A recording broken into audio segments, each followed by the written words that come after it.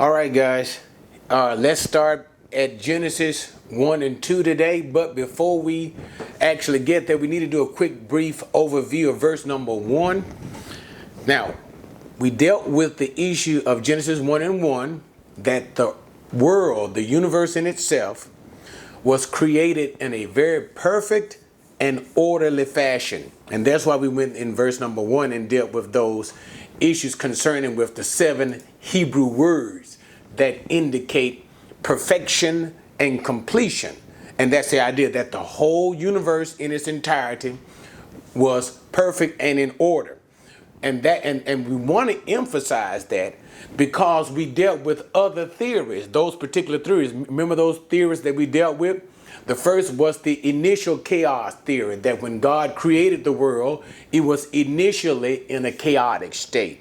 And then there was the pre-creation, and where we see God actually taking matter, and the matter itself was in a disorganized state, and God organized the matter. And finally, there was the gap theory, and that's what we hold to, and that's what we're going to actually look at when we get into Genesis 1 and 2 today. And the gap theory simply says this: the universe in its entirety was created perfectly and in an ordered fashion. That's Genesis 1 and 1. By the time we get to verse number 2, there is an expanse of time. We don't know how long the time was. The time could be thousands. It could even be millions of years in between Genesis 1 and 2. But it was in between Genesis 1 and 2 that we have this unknown expanse of time. And it was somewhere in this time that the universe, namely the world, fell into a chaotic state. And when I use the term fell, we don't mean it just fell. Actually, as we're going to discuss it later on, it was judged by God, and we now find it at verse number 2 in that disordered state. Okay, so that's the gap theory, and it helps us understand when we get into verse number 2, we see actually what's taking place in verse number 2. Why all of the chaos? All right. So now let's go. Okay. Again, as we talk about verse number 2, we're going to get into the Hebrew text, and we got to get into the Hebrew text, guys, because the Hebrew text helps us to understand what's going on. It provides somewhat of a commentary for us when we actually look at the grammar. So nobody's trying to impress you. And just in case you don't understand it, it's okay. I'll take you through it step by step, but I don't want to go too deep and get you all bored in it. I want to just stick with the basic commentary and the teaching on the book of Genesis, okay? But we do from time to time have to step into the language. And this, just like verse number 1, this is one of those times that we have to look into the language. But before we begin all of that, let's simply read the verse, look at it, and then we'll come back, break it all apart, dissect it, and then at the very end, we'll try to have some sort of a discussion with what in the world is taking place in between Genesis 1 and 1 and 1 and 2. All right, reading the verse. The earth was formless and void, and darkness was over the surface of the deep. And the Spirit of God was moving over the surface of the waters. Now, we basically have 3 clauses here. And the idea is they are basically circumstantial clauses. But don't worry about all of that. But these 3 clauses, and we're going to break these 3 clauses down as we examine them to find out what is going on. What did it say? First clause, the earth was formless and void. Second clause, and darkness was over the surface of the deep. Third clause, and the Spirit of God was moving over the surface of the water. So when we get into verse number 2, what do we see? We see a chaotic state. when we compare the perfect universe of verse number 1, notice in the beginning God created that perfectly ordered universe. When we get into verse number 2, there is absolute chaos. Instead of the earth being perfect, the earth is now what? Formless and void. So now let's just go over to the Hebrew text right quick, guys. Let's examine it and we'll see exactly why we took some of the positions that we took, namely the gap theory, okay? And we'll also see what was going on in the earth that caused it to be formless and void. Okay, now the first thing that we want to see, it's in the Hebrew text it says, Waha Eretz. Waha Eretz. It literally means in the earth. Now this is the first thing, and I want to kind of take my time so that you'll understand it. And even if you don't know Hebrew, it's good to understand this point. So let me make it clear to you. In Hebrew grammar, the verb usually comes before the subject. Okay? The verb often precedes the subject. And the idea is in a Hebrew narrative. Say, for instance, when you're kind of like telling a story and you're dealing with one event taking place after another event, that's basically the narrative sequence. In the normal narrative sequence in Hebrew, the verb comes first. And that verb would often be preceded almost every single time with the conjunction wow. So it would always have that conjunction wow, and this, and then that, and then this. Okay, that's the idea of the narrative. And it's kind of giving the idea of something that is happening in some sort of a sequence. However, there are times, and this is the case now, where the verb does not come first, but actually the subject comes first. Like in English. English we have what? Subject, then the verb, and then the object. But again, Hebrew, verb first, and then is usually followed by the subject, and then you'll have the object. That's how it works in the Hebrew, okay? But that's the normal narrative sense. But here we have the wow being prefixed, that means added in front of, prefixed to the subject, and the subject is Ha'aretz, the earth. So we have what is called here a disjunctive wow. A disjunctive wow.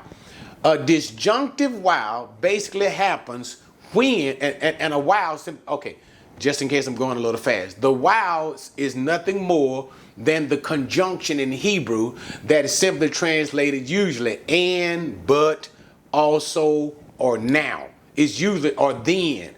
Usually translated that way, the wow.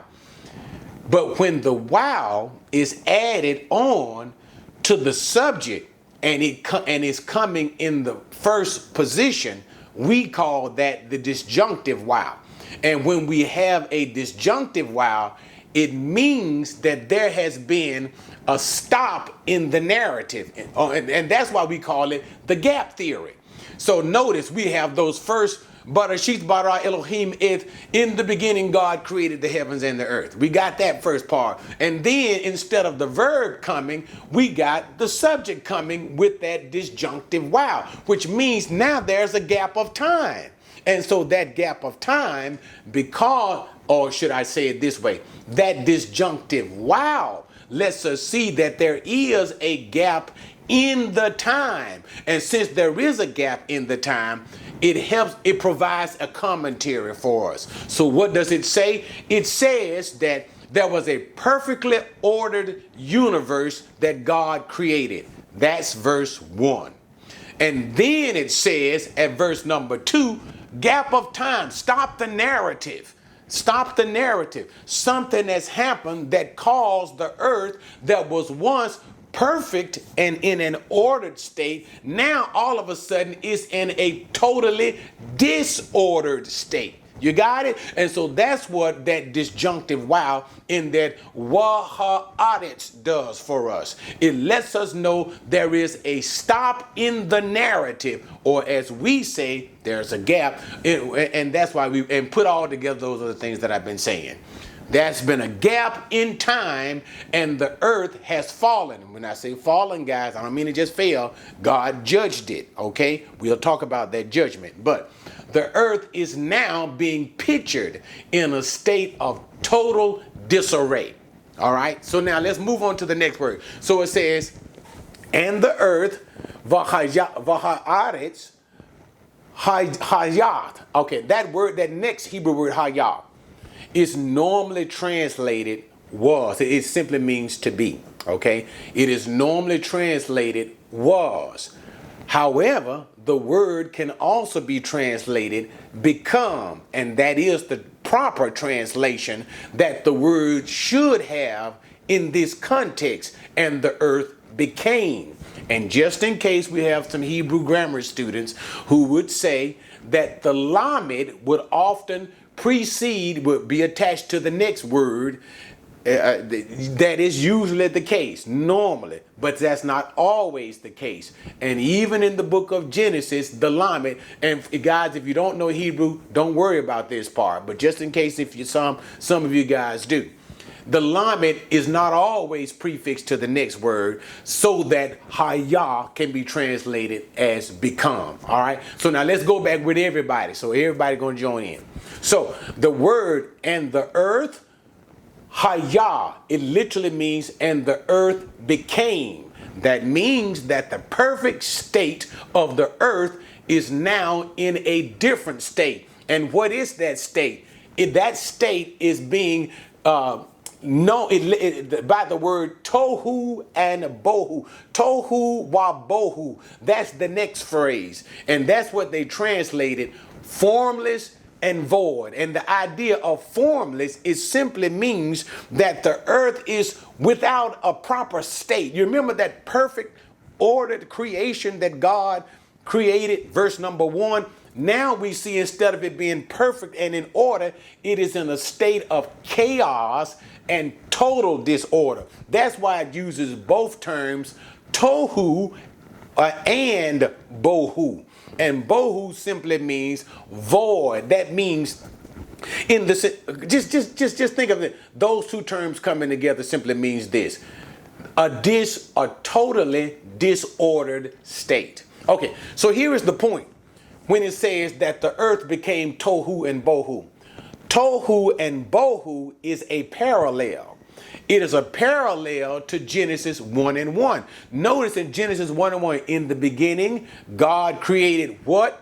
The heavens and the earth. Parallel number 1. But notice verse number 2, but the earth became formless and void. Tohu and bohu. That's the second. So you see the parallel that's existing. What is the scripture trying to teach us? Moses, God trying to say.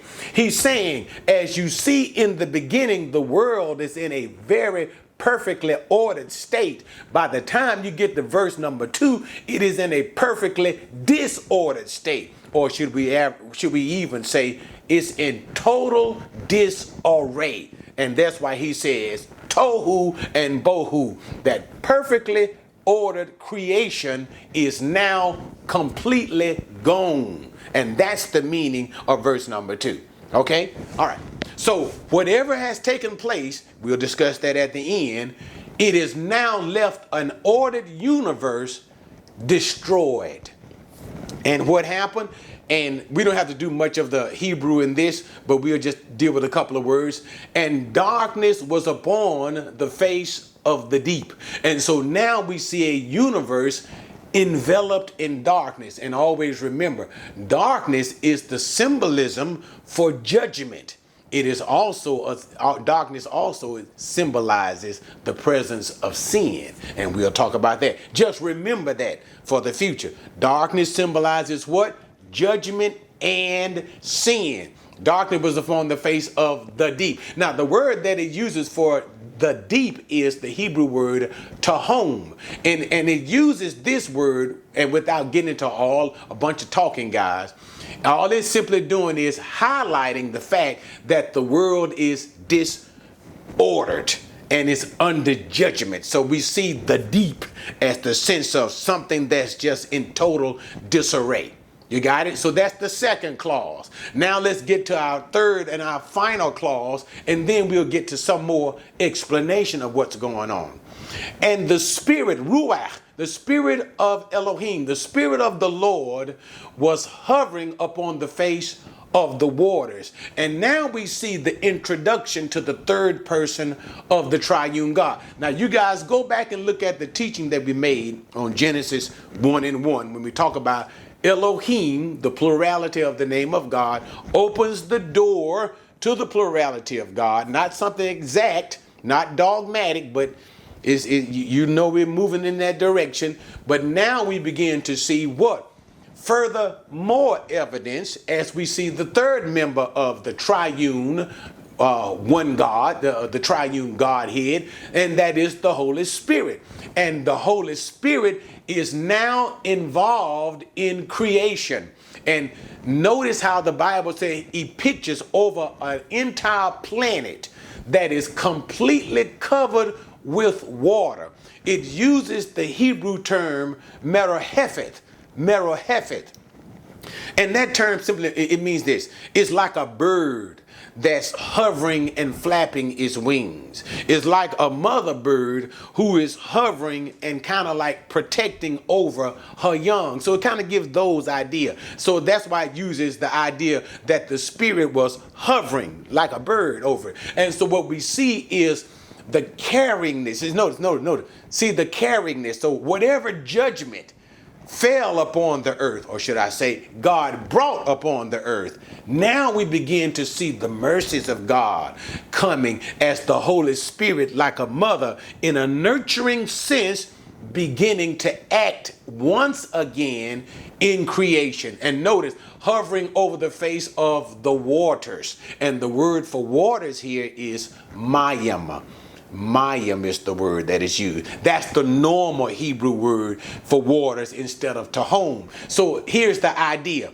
The world that was in disarray, as the Holy Spirit begins to hover over all of the planet that's covered with water, the idea is now we are beginning that carrying process. And that carrying process of God, even the Holy Spirit, will lead to the restoration of the planet, of the Adamite planet, the creation being restored once again. Okay, now that I said that, all right, and I got to be careful of my time because of the video. I don't want the video to cut off.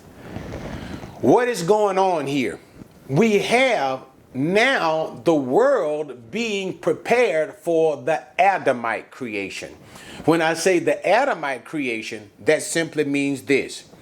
When we look at Genesis, and I know I'm not there, but just to help you understand it. When we look at Genesis verse number 3, all the way to chapter 2, verse 3, we see all of the creative act of 7 days of work. 7 days of the creative work of God. But this is the restoration of the planet. This is not the initial creation. Remember, Genesis 1 and verse 1 is the initial creation. Somewhere in the dateless past is when God first created the universe. We don't exactly know when, but what happened? Verse 2 lets us know that creation was completely destroyed. Tohu and bohu. It was completely destroyed and the world was completely covered by water. So when we get into verse number 3, that is the very first day. And let me slow it down. Verse number 3 is the very first day of the days of creation. That's when God begins to say, let there be light. And notice when we deal with that section, it says the evening and the morning is the first day. So what we actually have is a renovation of the earth. Why? Remember, the earth is totally covered by water. It has been destroyed. And verse number 3 of Genesis is the beginning of the first day of the Adamite creation. And when I say the Adamite creation, that is notice Genesis 1 and 26. Let us make man in our image and after our likeness. That man we know became Adam. So Genesis verse 1 and 3, that's when God is renovating. He's doing it again. The destruction of the earth. Notice, he causes the waters to cease. He begins to do all of these things. That is a renovation. That is not the creation. The creation took place at verse number 1. In between verses 1 and 2, that creation was totally, completely destroyed. When we get to verse number 3, God, by his Spirit, begins to rejuvenate, renovate the world all over again. He takes 6 days to do these things. On the seventh day, he rests. So, Genesis verse 3 deals with the creation for Adam. That is for us. For us. All right. So now in the final minutes, let me talk about what happened. So the question you should be asking yourself is, well, what in the world took place between Genesis 1 and 1 and verse number 2 that caused God to judge so completely that he destroyed everything? And that's when you have to refer to, and here's our basic reference, Ezekiel chapter 28, I think it's something like verses 11 through 19, Isaiah chapter 14. Those two chapters, as well as Jeremiah chapter 4, I think it's verse 23. But the issue is dealing with the kingdom of Satan. So here it is. In the initial creation, Genesis 1 and 1, God created the heaven and earth. All right. That was created for Satan.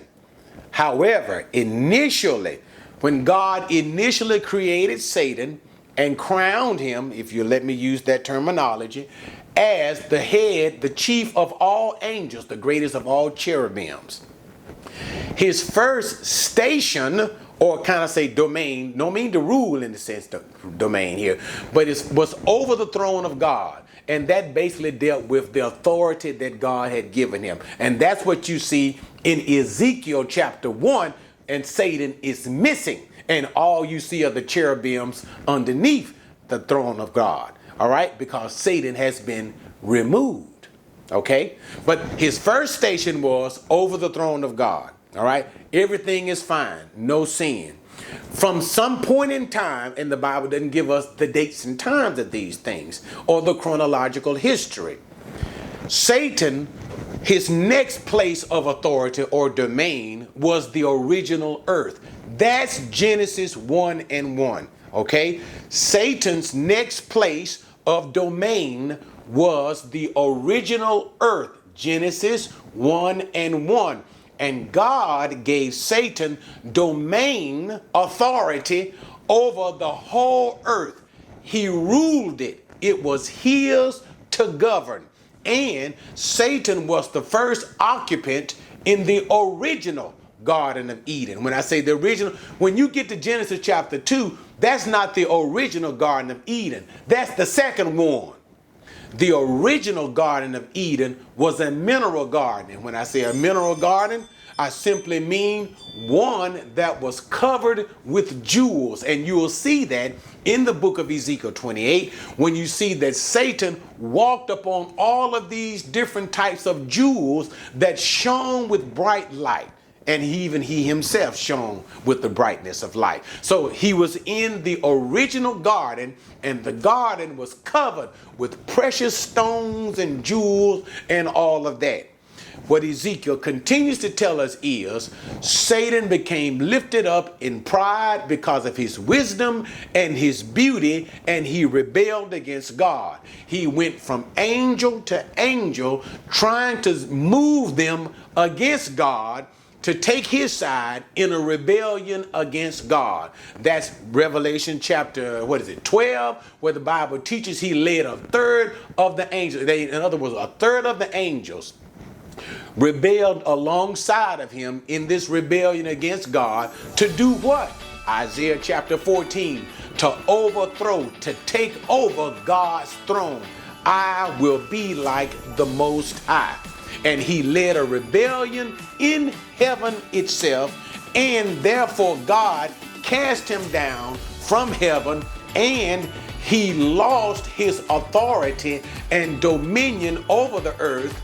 And Jeremiah chapter 4, in God's judgment of Satan's domain. Remember, he ruled over the earth, the original perfect earth, where the Garden of Eden was not an earthly garden, a garden of dirt, because that's what Adam had, a Garden of Eden of dirt. Satan had a Garden of Eden of jewels. It was completely different.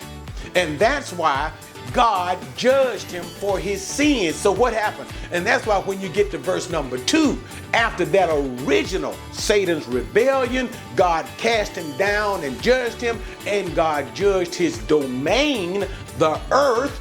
That's why you see, and the earth was tohu and bohu, formless and void, because God destroyed Satan's domain and dominion, which was the original earth, the original earth. So therefore, when you get to verse number 3, now let's go all the way back to Genesis again, even though we're not covering it, but just preparing you for it. When you get back to verse number 3, we are at who knows how long after the earth has been under judgment by God, and Satan and his angels have been under this particular judgment by God. Who knows what expanse of time, the gap theory, that this actually is. And when we get to verse number 3, what do we see? God mercifully, by his Holy Spirit, says, I have not made a complete end of all things. He begins to renovate the earth all over again. But this time, Satan will not have the dominion.